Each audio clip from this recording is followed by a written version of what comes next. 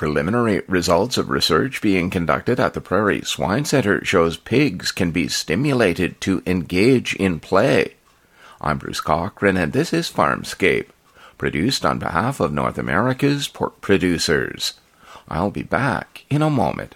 For computer data file recovery and repair, visit filerepair.net. That's www.filerepair.net to rescue your data.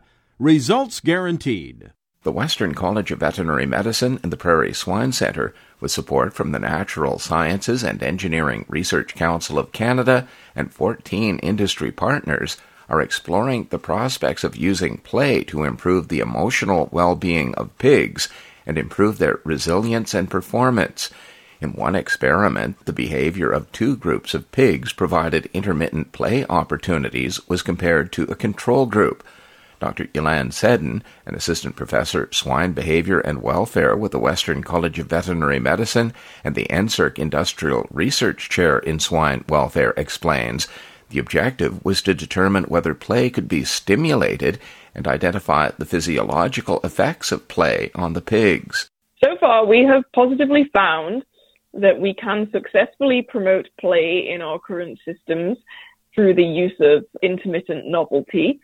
And we found that both play treatments were equally effective, which means that we don't necessarily need to be giving them lots of extra space to achieve this. And we found that compared to our regular control treatment, play was significantly increased in both play treatments from week 10 all the way to week 21.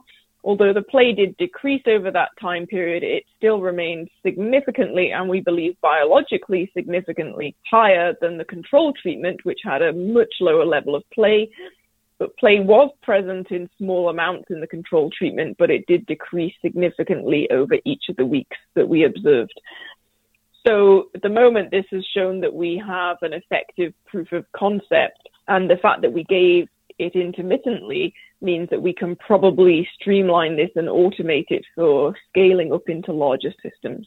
Dr. Seddon says if it can be shown that play is conferring positive emotional states and positive welfare in pigs, it can be applied to the development of animal-friendly husbandry systems. For more, visit farmscape.ca. I'm Bruce Cochran.